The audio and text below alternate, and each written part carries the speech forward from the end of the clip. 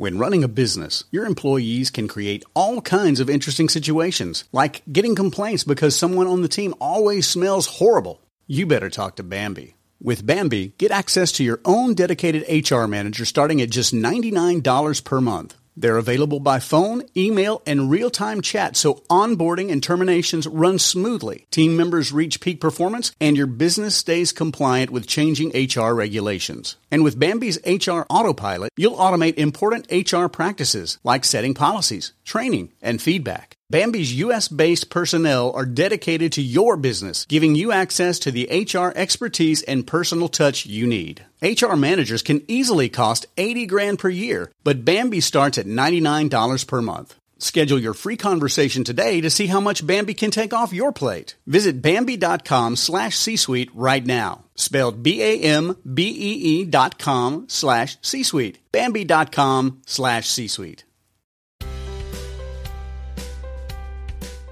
Welcome to the Family Brain with your host, Megan Gibson. The well-being of one person in a family affects the whole family system. This is a supportive community to share research, resources, stories, tips, and life hacks to keep the family brain healthy. Thanks for listening to The Family Brain. I'm your host, Megan Gibson, and today I'll be talking with Kirk Martin with Celebrate Calm. Celebrate Calm is a parenting approach that Kirk developed, and it really focuses on leading as a parent from a place of calm yourself, and the idea that it's virtually impossible to get your child calm if you are not feeling calm. So he has a lot of great information, and we talk specifically about just managing during this time of pandemic and kids being off kilter and parents feeling off kilter, and just how we can better manage in this space. I want to give a shout out to Otherworld Computing for sponsoring this podcast. Otherworld Computing has everything you need for your Mac, upgrades, accessories, anything you can think of. So thank you for supporting this podcast.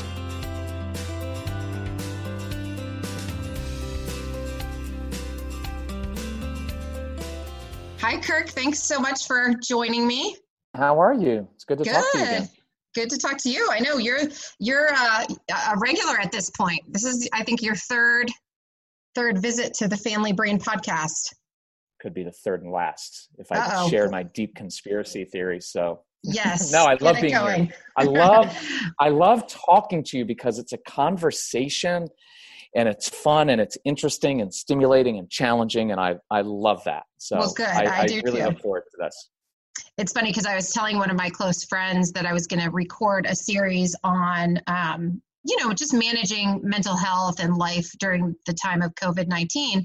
And I said, do you let me know if you think of anybody that I should talk to. And she was like, Celebrate Calm. Hello. And I was like, I already called him. I already reached out. So you're very popular with our listeners and your perspective. Well, I appreciate that. So one of the things that I wanted to talk to you about is just to sort of hear, I know you have a large Celebrate Calm community and people that reach out to you for questions about parenting. And I guess maybe for people who haven't listened to prior episodes, can you sort of explain a little bit about what Celebrate Calm and your approach to parenting and family life is all about? So we deal with the most strong-willed kids who don't care about consequences, kids who choose the more difficult path, right? Like it would be much easier if they just listen to you, but they have to touch the hot stove. So all the kids that don't respond to the traditional parenting methods, and so you get really freaked out. And so parents then try to control their kids, and we get really anxious about their future, and we get on them, and then they resist more. So a lot of what we talk about is first controlling ourselves and our own anxiety, right? Like key principles, the only person in life that you can control is yourself. And the quickest way to change your child's behavior is to first control yourself. And so we talk a lot about leading our kids instead of reacting to them. We lead instead of pushing them, because that doesn't work with strong-willed kids. If you try to push them, they tend to resist more. So we draw them and we lead them. And I just got off doing a phone consultation with a really nice mom. And I won't say her name or anything, but she's a great mom, but single mom now, just going through a divorce, teenage son. And you know what it always comes back to? it's not really about the kid. This is a good mom, but she's still dealing with stuff from her childhood. And she's like, I still don't really know who I am. I'm a caretaker. I'm a nurse. So I ended up marrying someone who turned out to be an alcoholic. And there's all these patterns that go on. And so it was interesting. I do a 90-minute phone consultation because I like to get deep. We didn't end up really talking about her son. It was about rebuilding her story so that from a place of confidence, from a place of knowing I'm strong and I'm confident, I can now lead this teenage son through these years. Now, we talked about the son and helping him out a little bit. But anyway, we talk more about, one more thing, we talk more about instead of just disciplining your kids, which usually is like punishment, taking things away, what if instead we know that our kids struggle in an area and we give them tools to succeed, right? So it goes from stop focusing on getting kids to stop doing negative things and instead get them to start doing positive things, because then their confidence comes up and you don't have all of the other issues. So anyway, that's kind of a brief overview of it. Yeah. It's always so interesting to me to listen to you talk about strong-willed kids, because I feel like all of my children are strong-willed. And so it's so bizarre to me to think about that not just being the definition of child, but then I talk to other friends who I just do this. And I'm like, well, isn't that nice? It just seems a little bit more of a smooth path. And honestly, those are children who sometimes struggle in other ways. Maybe they don't feel comfortable speaking up, or they're shy to participate in certain things. Everything has its pluses and minuses. But it is, right. It's always surprising to me to hear how easy it can be in some cases for discipline. Are you ever resentful, Megan? Are you ever like, why can't I just have one day where the kids just do, right? So, they have gotten better. I think when I get resentful is when somebody's telling me, oh, just do this. Like, it's just so easy. Just do this. And I'm like, well, that doesn't actually work for us. And you know what? I'm sure I do that to other people too. So, oh, well, have you tried this? And people think of me like, oh, okay, Megan, that's not going to work here. So everybody's situation is different, but I love what you talk about just getting back to your own stuff and figuring out what's going on for you. Like, I noticed at the beginning of this COVID-19 stuff, I was much more snappy, and we've kind of gotten into a better routine now, but I was on high alert. And so everything that happened with the kids, if they poured too much milk and didn't drink it all, I'm like, don't you know, we can't just go to the grocery store, freaking out about everything. And, right. And I think that I have settled into a little bit of a better routine. And so that is reflected in my parenting. But when I was on that high alert, everything was like, I started to see red. And I'm guessing I'm not the only parent in that circumstance that maybe, is just feeling a little bit more intense right now. Actually, you are. It's you, Megan. I am. And your kids are difficult because you're a freak. Yeah. So it's but it's everybody is. It's fascinating. This is what I encourage people to do, is really watch how. Now, this is basic stuff for us, but it's really important. Is watch how your body posture, watch how your tone of voice affects your kids, because they pick up on stuff. Right? It's like that classic, like, stand over your child with your hands on your hips. Like, that will never work well because it creates a defensive response. And so tone of voice with kids, especially strong-willed kids, even matter-of-fact tone.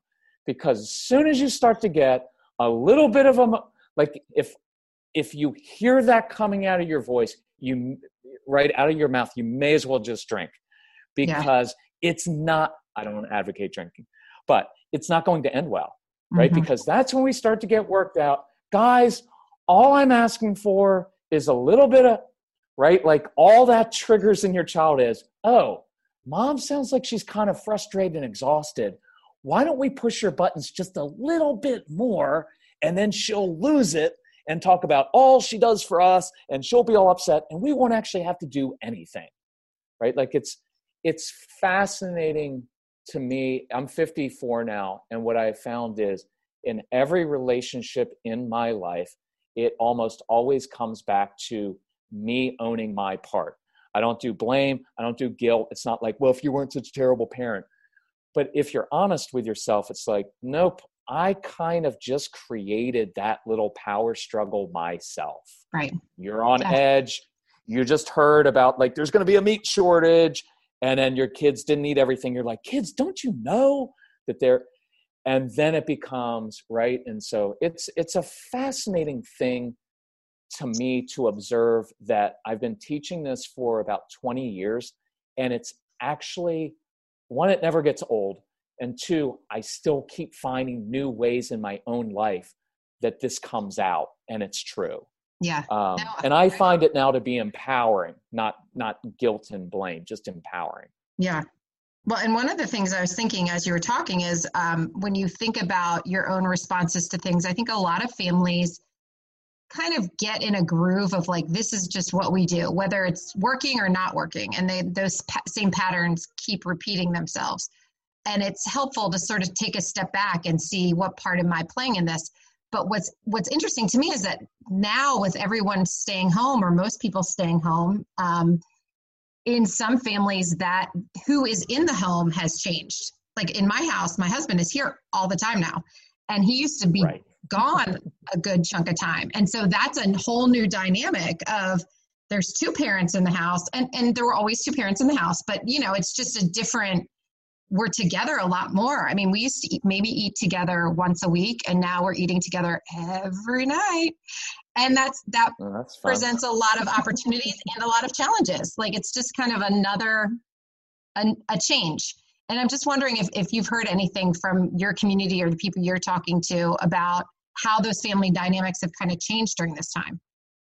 Yes, I have a lot of moms who are ready for their husbands to leave the house because I'm kidding, but not real. It's hard. So are you?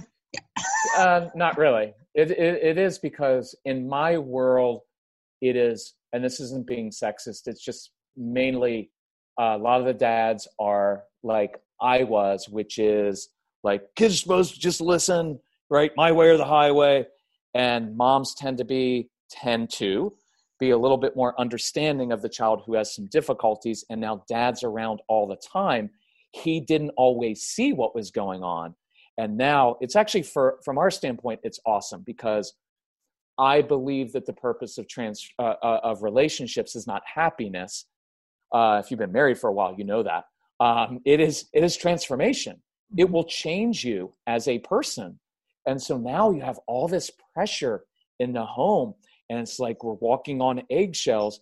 And from our standpoint, it's a good thing because I'm challenging men. I'm like, you got to step up now. So I get it. You're in your home office and you hear all this stuff going on. Your natural instinct, as mine is to come out and say, guys, hey, listen, I'm trying to work. Keep it down.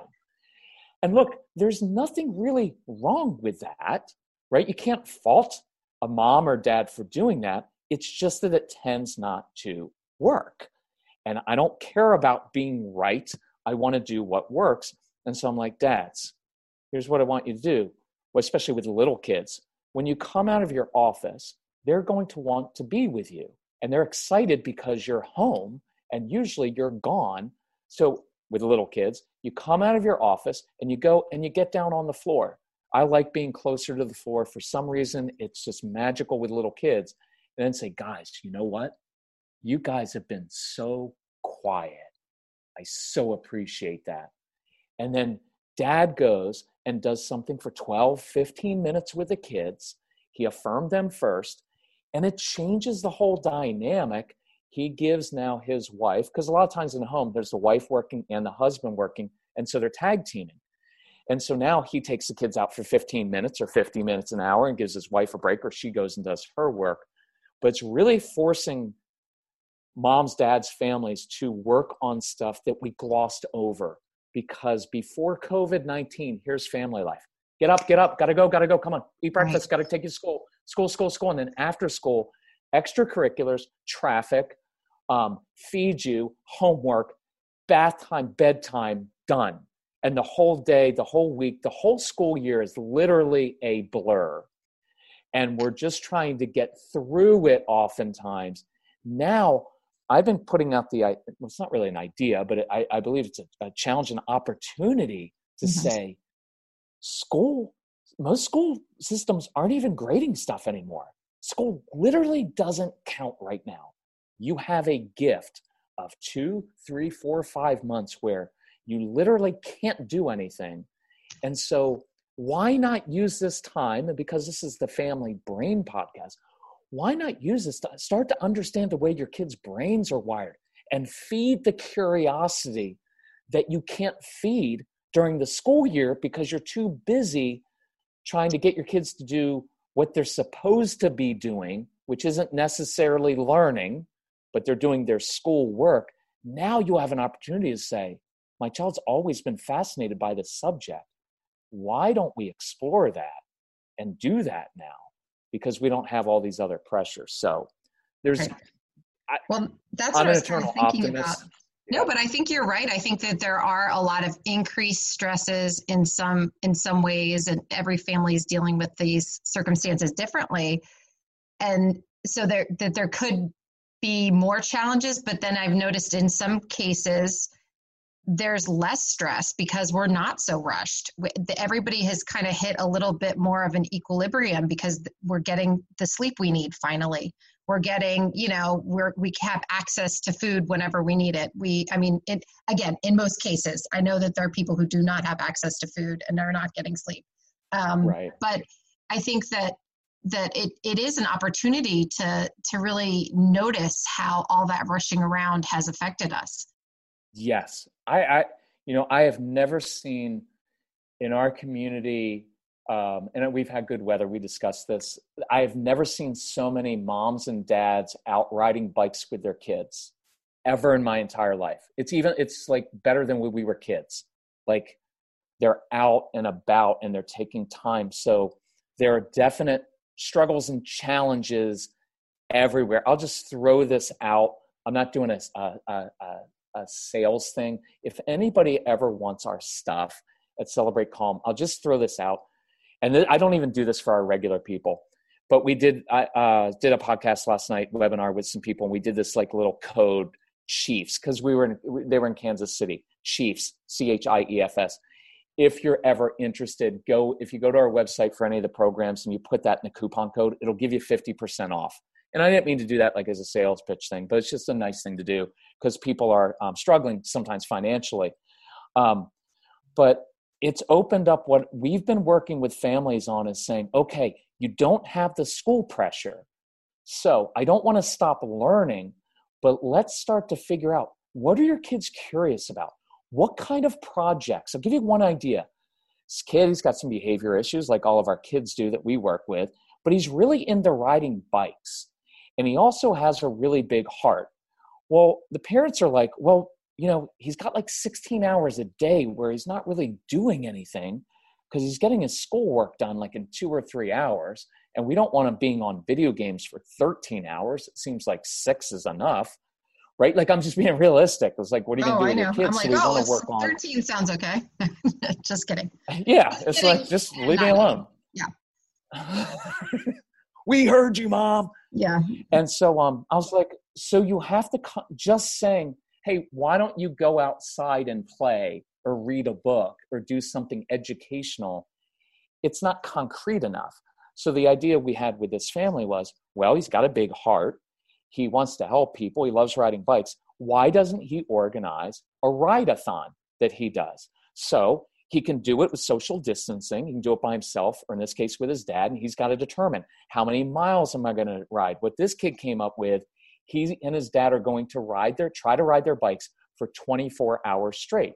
That's very in keeping with a strong-willed kid because they're adrenaline junkies, and it'll stimulate his brain. And now he's got to create a web page to get donations, and he's got to figure out who he's going to give the money to. St. Jude's, Kids with Cancer. And so he's got to write copy now for this is why I'm doing it. This is who it's helping. And so if you think about project-based work, he's using his natural gifts, his natural curiosity, his big heart, but he's doing something concrete and it's taking a lot of time. And now he's got to figure out, okay, how do I reach people? Which of my relatives and parents, friends do I want to bother and guilt trip into sponsoring me? because that's how it works. What are the, right? Because you're going to have to send it out like, my son's doing a ride-a-thon. Will you please sponsor him? Yes. And now he has to have a goal for it. And that is hours and hours and hours of time doing something productive that during the regular school year, that would never happen. Right? Yeah. So no, I love forgive that. me for the dinging. Oh, that's okay. To turn that off. Well, I don't know if you heard the trumpet in the background, but my son is practicing his trumpet. So I told him, I said, I'm about to do a podcast recording. So I guess he figured that was the perfect time to play some trumpet. Oh, there we go. Yeah, that's what he heard. That's a strong-willed child. Uh-huh. I mean, it might just be that time of class, so I shouldn't be too, judgmental. Yeah. We've got all trying to find our little spot in the house. No, I love that idea of sort of being able to find what their interests are, and even just noticing little things, like the things that they respond to or don't respond to, or, oh, I didn't even know you didn't like to eat that, like just because we've been in such a rush, not really knowing as well what their preferences are or how they like to do things. And I mean, even down to like, I've noticed how creative they've been in keeping in touch with friends through video games or through not social media as much, but just finding new ways to connect with people. And I think that that's a really important skill. I guess my point is like, it's so easy to be like, oh, they're just doing this or they're just doing that. But like, if you pay attention to some of the details in what they're doing, well, they really enjoy people and they're really using the technology and the things that are available to connect with those people. And that's pretty cool, instead of just being like, oh, they're always on their technology, if that makes sense. Yes. Can I share an idea with your audience? Sure. Regarding technology that's perfectly related to that. So I'm working with this family and there's this, the dad is a professor, right? So there's going to be resistance because he knows better. No offense to the professors, but that's what happens. And so, and naturally his son likes video games, but he's always kind of been on his son about never, like that typical dad thing of you're never good enough and blah, blah, blah. So I was like, Dad, here's what I want you to do. Walk into his room and sit down and watch him play the game and be curious about it. So I'm curious because you play this game 16 hours a day. So obviously you're drawn to it. You can use a little bit of sarcasm, but I'm curious because you play this game. Why do you like it so much? What do you get out of it? How does it challenge you? What are some of the challenges you've overcome in playing this game? How did you get to the next level? Why did you get such a good score? What do you need to do in order to get better? And take an interest and listen to your kids, because what you'll find is they're not just idiot kids sitting on a video game all day. They're good thinkers.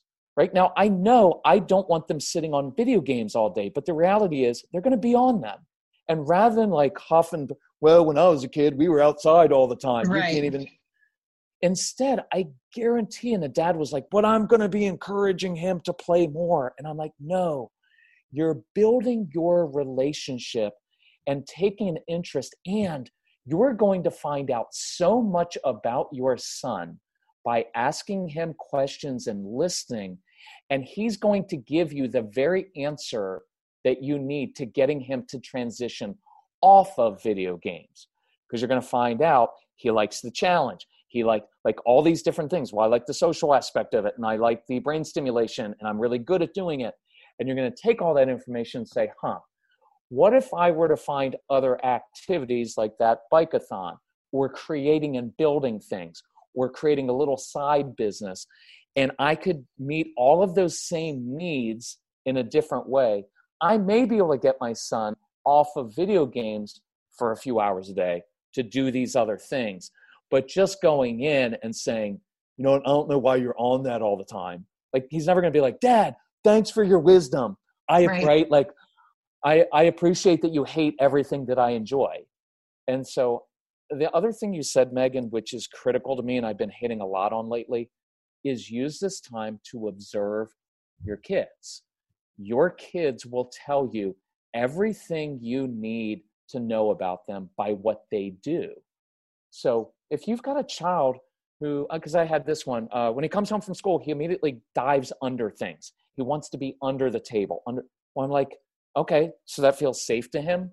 He likes confined spaces. So let's do his schoolwork underneath the table. Let's ask the teacher if he can do schoolwork and take a test sitting underneath his desk. Let's allow that child let's have him sleep in a sleeping bag because that feels more comforting and it's a confined space. So all of those things, I'll throw out this challenge for parents during this COVID-19 time. Think about the quality, one of the qualities inside your child that irritates you the most, and then dive deep into that. One, you can dive deep and think, one, why does that irritate me? What is it about that? What in my own past does that bring up? What does that trigger inside of me? Because that's the key to your freedom, is to changing that. But also go deep and say, okay, so my son loves to argue. Okay, not really a pleasant quality. But what does that tell me about him? Is it that he's got good critical thinking skills? He likes to tinker with things, and he likes to tinker with my brain. Yeah. He loves to solve puzzles. Like, if you go deep on it, you will find clues all over the place. And we've got time for it now. Yeah. So it's kind of a cool opportunity. Well, I've noticed with my kids, a lot of times the arguing is about justice. And it's really, if I have the time to talk with them about it, they have a good point, but I just don't have time. Not I don't actually have time for it, because now I do, but I don't. Okay, I get it. It's not fair. Okay, I get it. But talking to them more about, and I've been trying to kind of acknowledge that, like, that's an awesome characteristic, that you care a lot about justice and things being done properly and having it be fair.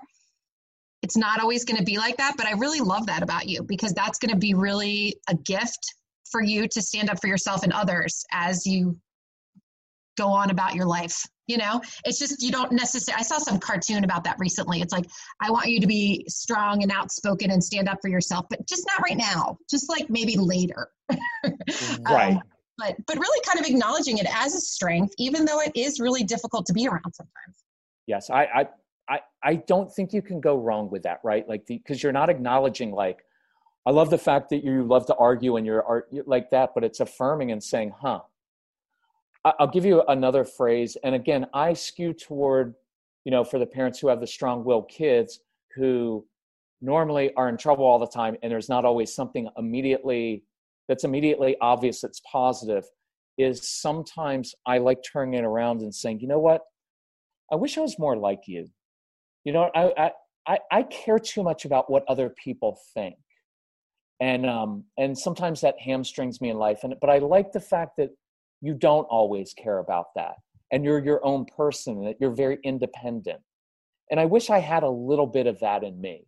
But can you imagine being a kid and thinking that something's wrong with you, or knowing that your brother and sister are the perfect ones? And I'm not being mean, but they know this. And I'm the weird little one, because that's what they feel like. I'm the weird oddball in the family. The one always getting yelled at. I'm always in trouble. Yeah. Yep. I'm always getting yelled at. And I know that the grandparents, when they come over to the house, they're always making a big deal of my brother and sister, because they get all A's and B's and they listen and they're pleasant, have good social skills. And I'm like the weird one who's always in trouble. But then all of a sudden, my parents or an adult or a grandparent comes along and says, you know what? I wish I was more like you. I wish I had more of that fight in me, because you're a fighter. And you don't have to say, I like you fighting me, but you can acknowledge, because in their childhood, they're basically trying this stuff out. Right. Like, I feel this inside, and all I know is it's going to come out. And it usually comes out in an immature way, because they're kids. But if we can take that instead of shut it, because we tend to shut it down. Don't talk to me like that. And that's fine. But what if I could say, okay, I've got a child who does like to argue, because they do have a strong sense of justice, and they do have thoughts, and they do want to be heard. Great. Because you know what your problem is with some of your friends that have the really compliant, especially the really compliant little girls. The pattern in life is those compliant little girls who never learn how to speak up for themselves end up marrying controlling men almost every single time. And it's not just the controlling man's issue. It's the fact that the wife never learned how to speak up for herself, and she had actually attracted to her a controlling guy. It's fascinating how that works. Yeah. And because almost every live workshop I come to, the mom comes up and here's what she says. Oh, I don't want to take your time. And I immediately address it and say, why are you apologizing for asking me a question? Why do you think you're not worthy of having your voice heard? And so we never get to the question about the child. We always get to, what is it about inside of you that thinks that you're bothering me? I am here to help people. Nobody else apologized for taking my time. Why did you do that? And you can see that. And it's not to shame the mom. It's to say, let's work on that. Right. Because until you learn how to speak up for yourself, right, other people are going to run over you and you'll just grow quietly resentful and then end up leaving your husband 14 years in once the kids go off to college, right? Because that's what happens. And so I like to acknowledge and say, listen, I like the fact, my son Casey, and Megan, you know all about Casey, but you never had to worry about where he stood on an issue. He would tell you. What I finally discovered is I liked that quality. I needed to teach him how to do that with a little bit of wisdom so that he didn't lose all of his privileges and his life for doing it that way. Right. And so I could acknowledge, say, Casey, like that you stand up for yourself. I like that you're bringing it up. I like that you don't shrink back from conflict. What I want you to know is if you use that tone with me, and look, there's not a threatening and there's not like a hurt babyish, I didn't mean to say, but not like, I can't believe that you would talk to me. See, that's that's like an adult being a baby in a way, right? And I didn't mean it to sound like that, but it is kind of an image. So when I looked at him, I said, I get it. I know what you want. If you talk to me like that, I can guarantee you my answer will always be no 100% of the time. Now, if you want to argue your point, if you want to speak up for yourself, I'm happy that you will do that. Here's an appropriate way to do it. Now you've got a 50-50 shot. But the other way, demanding, calling me names, it's always no. Right. And you're going to lose all your stuff.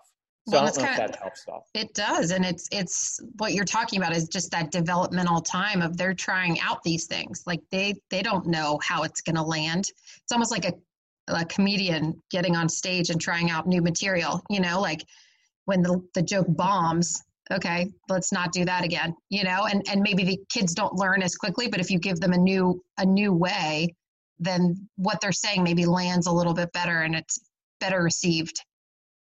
I like that because I like that. I'm just writing that down. I'm going to steal that, use that sometime. Like I came up with it, the comedian on stage. Go for it. I'm sure you'll say it much better.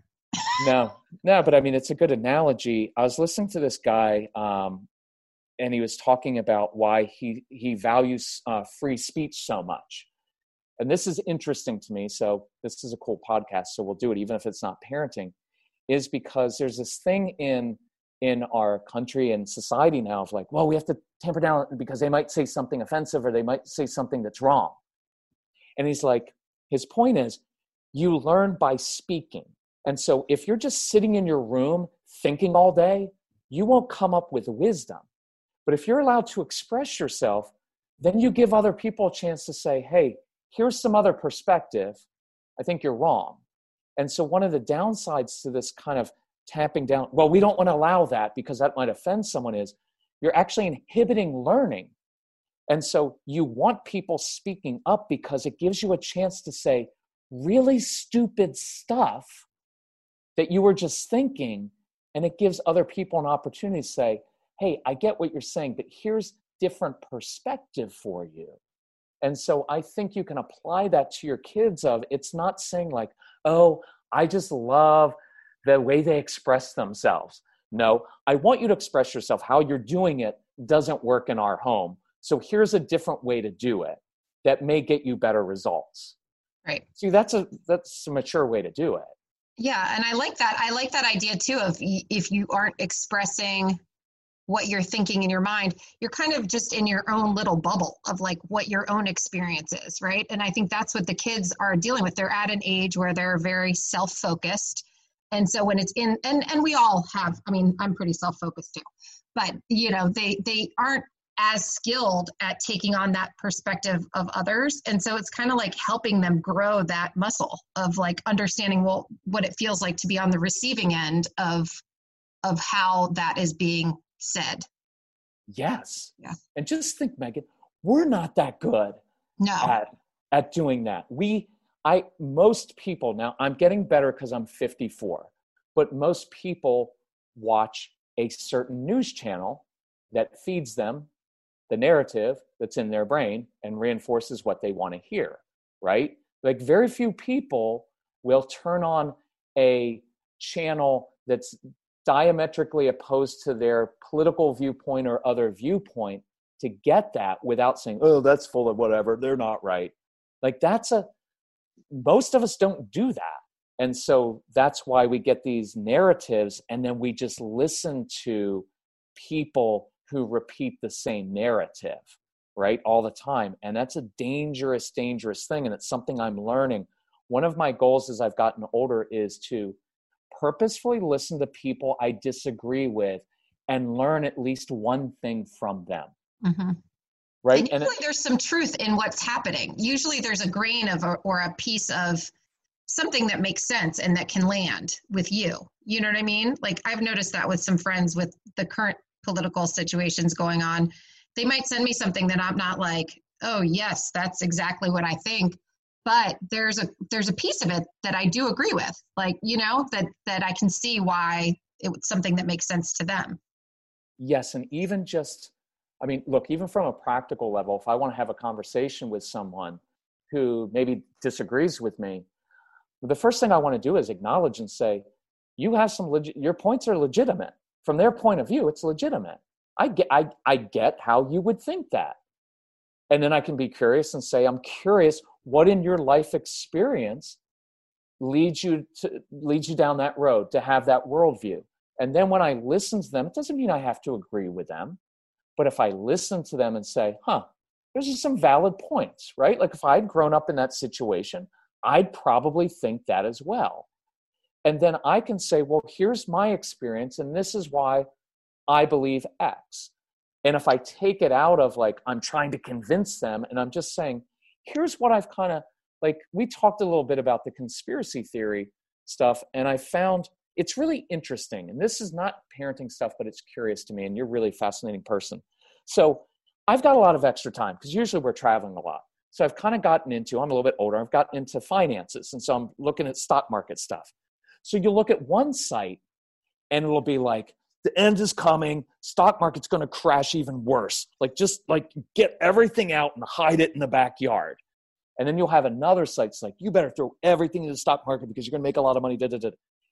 And then I go on both sites and I'll be like, because I'm difficult like this, I'll be like, have you ever considered that everything that you're reading may be skewed to a certain point? Could there be something that you're missing? And it's really interesting because I don't do Twitter. I would never do Celebrate Calm on Twitter because it does not lead to calm in any way. I tried Twitter maybe for 20 minutes once, and I was so overstimulated. I was like, I'm out. My husband was like, oh, it's really cool. And I got on there and I was like, oh my God, is it always like this? And he was like, yeah, pretty much. And I was like, yeah, I'm done. I think it skews a little bit male, like YouTube skews a little bit male. There's just too much for my brain. It is for me normally. I've got the time, but I'm using it. Of course, I'm justifying, but I'm using it because I'm fascinated when you introduce a new idea, how quickly, because I'm going in between the two camps and I'm bringing up, I'm like, well, have you thought about this? And then the point, but you have thought about this. And I'm just endlessly fascinated by the replies and how quickly people shut down anything that shatters the narrative they have in their brains. And they're not even, and I'm like, well, have you ever thought that maybe, just maybe, you don't have it all right? And maybe and that's too discomforting to people, right? Because, and so let's bring it into relationships, if you don't mind, is that victim-villain story that almost all of us do in any relationship where we're having conflict. We develop a narrative.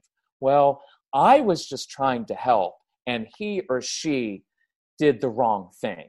And one way to tell if you've gotten in this trap is you begin to use absolutes when describing other. Well, she always does that. He never. And as soon as I hear that coming out of my mouth, I'm like, uh-oh, I've fallen into the trap. It's me, the victim, they're the villain. My motives are good, theirs aren't. That happens in marriages after the first, when the honeymoon wears off, that's when that starts happening, right? Like, well, he never does this around the house. He never does that. But then we miss all of the things that he does do. Right. And dad does the same thing. And we do it with our kids and we do it with our neighbors. And I just like bringing that up. Yeah, no, it makes sense. It's really interesting. Go ahead. I'm sorry. Well, I like what you're talking about how people respond so strongly in their own camps. And that was one of the things I wanted to talk to you about, is just how I think this Celebrate Calm method can be transferable to our friendships, to our marriages. You know, it's interesting to me. I was talking to a friend about this earlier, about how I wonder if it's more comfortable to be angry about these things than it is to be sad about what's happening, or to be disappointed, or to feel the loss or the grief, or I don't know. It seems like sometimes people feel safer in that holding position.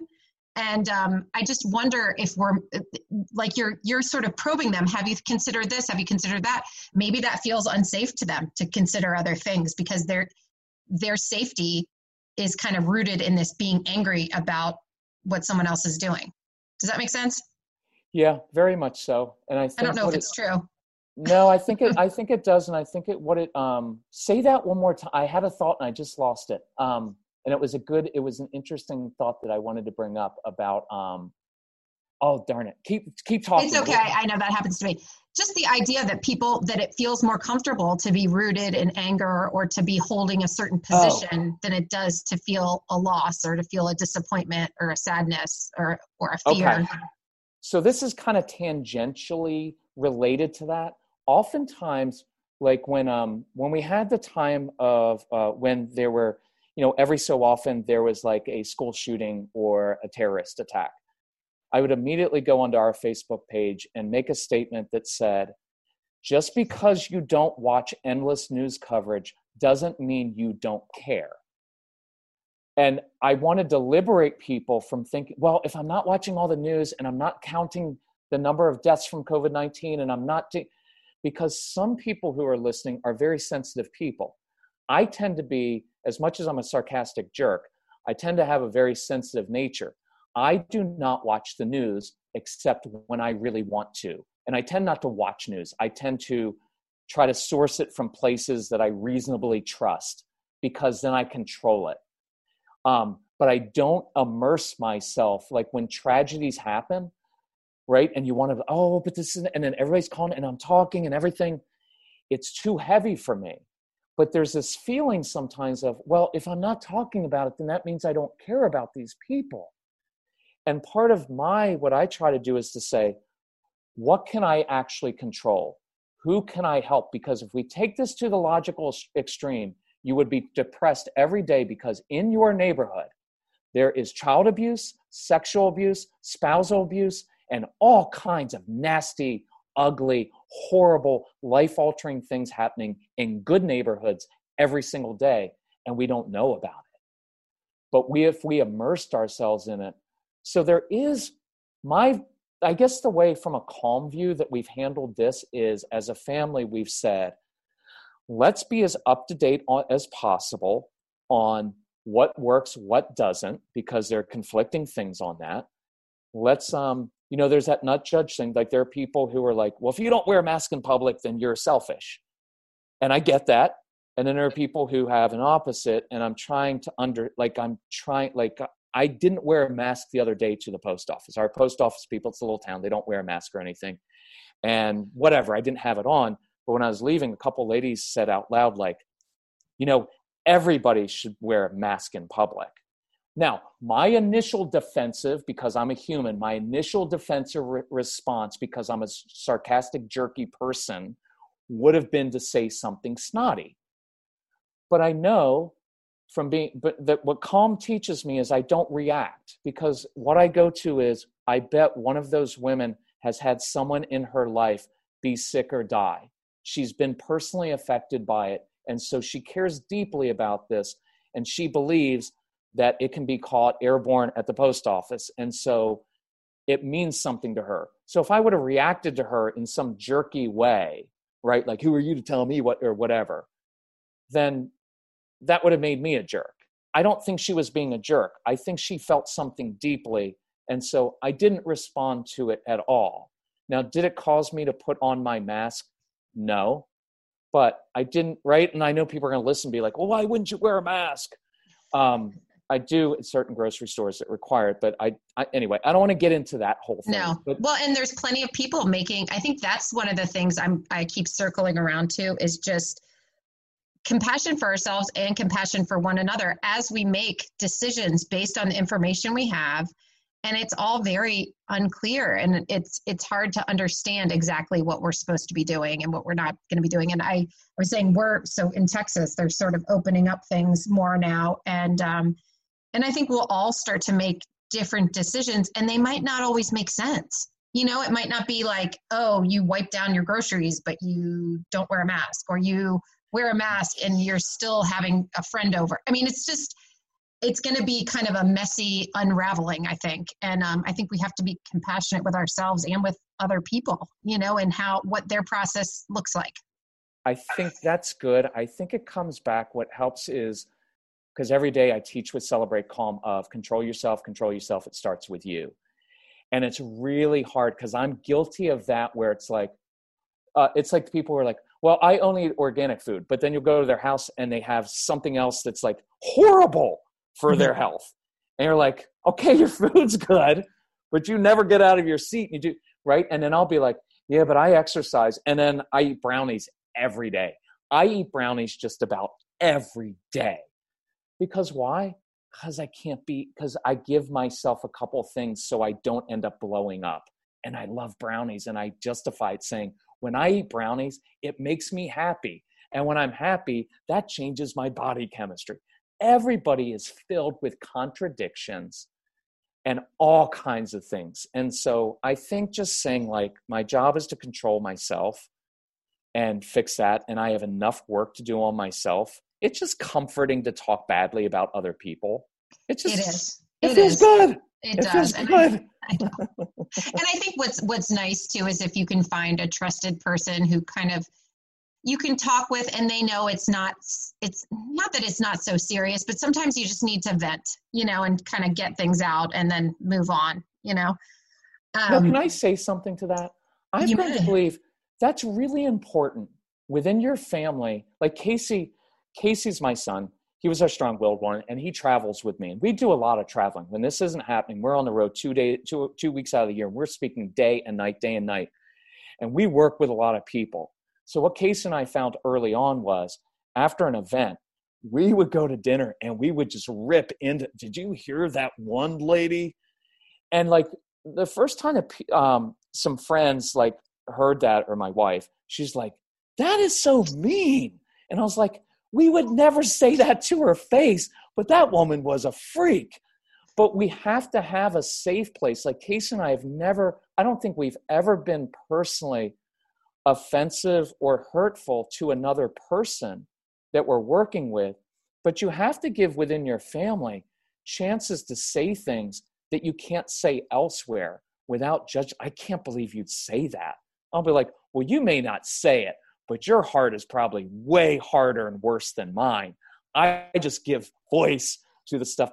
So I think there's a health that's in that. Where it's not healthy is with a friend saying, well, did you hear about Rebecca down the street?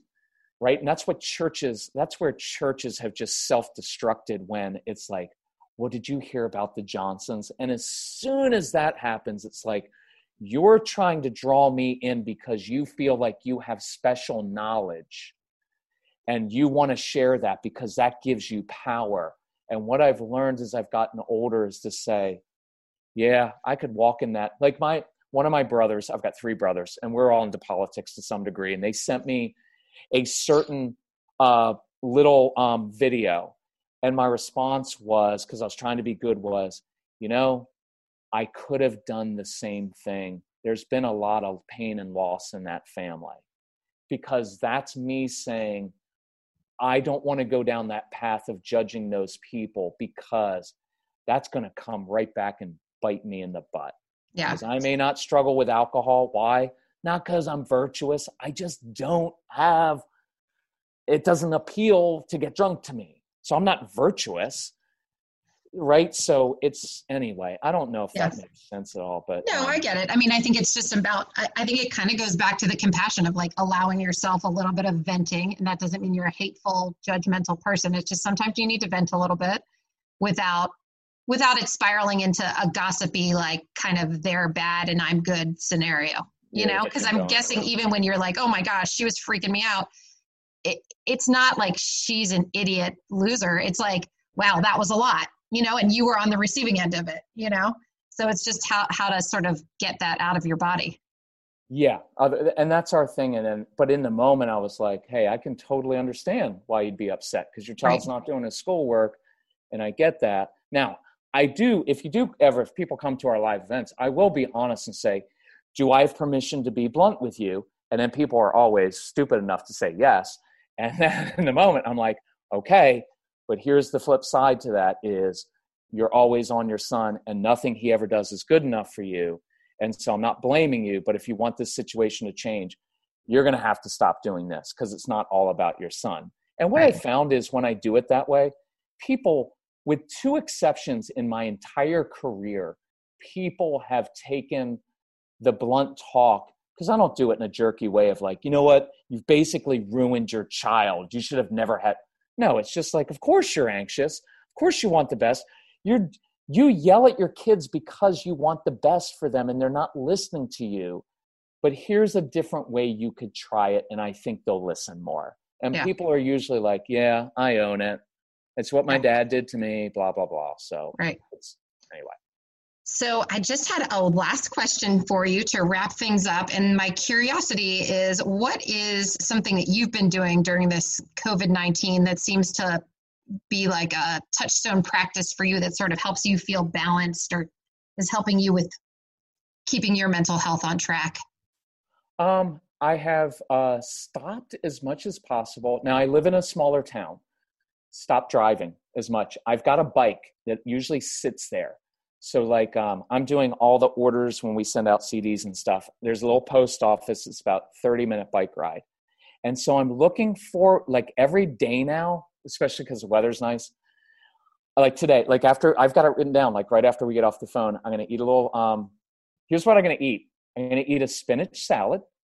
And then afterwards, I'm going to have a clementine and a brownie, just part of a brownie, because then I balance out everything. Then I'm going to get on my little bike and I ride to the post office, because I'm a big order and structure person.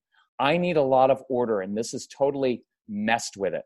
So I've created my new order. So every day I go to my little post office and I get to talk to a few people there and have some social interaction. And then I drive down, and I live in a kind of little beach town. There's an little ice cream place. So I probably won't eat a brownie because I'm going to get an ice cream today. And I'm going to go and I get a single scoop of ice cream and I sit and watch people. And it is so, I give myself some things, small things like that, instead of being so rigid with stuff. And that's kind of my new thing that I look forward to. And I'm meeting new people that I didn't meet before because I'm on my bike. And it's, and I'm finding people are wanting to bike with me. And then I'm like, no, I really just want a little bit of alone time. Right. And sometimes we all bike together, but yeah, that's kind of my thing now. I think it's a little, I'm hoping I keep that after everything goes back. Like I may actually cancel my gym membership, and because I've learned to do some things that outside of the gym, and I'm kind of liking this exercise outside, fresh air. Yesterday I did something I've never done. Really, it's a little bit further away, but I went to, because I was cooking last night, I went to the grocery store. And what I didn't know is I bought too many groceries to fit in my little basket. So I had to balance it all. But I kind of actually enjoyed that challenge of, there was something that felt very good about that, doing that. Yeah. So that's what I love. I love that we have this time to sort of notice the things we enjoy. You know, like, oh, I enjoyed that. And maybe you wouldn't have known how much you enjoyed it had we been rushing around and not giving ourselves the space. Well, thank you so much for talking with me. I always enjoy it. And I think the people listening will, feel kind of encouraged and challenged and comforted by the Celebrate Calm method and knowing that it's something they can use during this time. Is there a place that people can learn more about your program? CelebrateCalm.com, or you can Google the Calm Parenting Podcast, and then you'll find us, or Kirk Martin. What's fun is if anybody orders anything, they have the little visual of you riding your little bike to the post office. I love it. If you know what fun. It does, it also feels very. I switched a while ago because I was like, well, I'm the owner of the company. I shouldn't be like putting things together. But what it does is it makes me very, very attached, because when people order something, it's like, I want to change my family. And now there's a very I hate the word organic, but it's like a very I'm putting this package together. I'm mailing this out to a family that wants help. And I'm on my butt. It makes like a personal connection to it that I probably never would have discovered if this hadn't happened. So I'm kind of enjoying that. So thank you for having me on, Megan. Thank you so much for your time. I appreciate it too. Okay. Talk to you later. Take care. Bye-bye. Thanks for listening to this episode of The Family Brain. If you'd like to learn more about The Family Brain or listen to past episodes, you can check out all the episodes on familybrainpodcast.com, or we have a page, Instagram, Family Brain Podcast, also on Facebook, Family Brain Podcast. And I would love it if you enjoyed this episode, if you might leave a review on Apple. It helps other people find the show and get the word out about the podcast. Thanks so much for listening.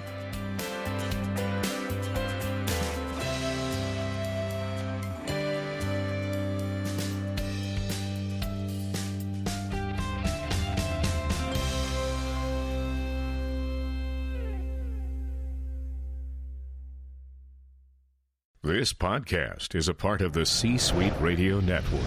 For more top business podcasts, visit c-suiteradio.com.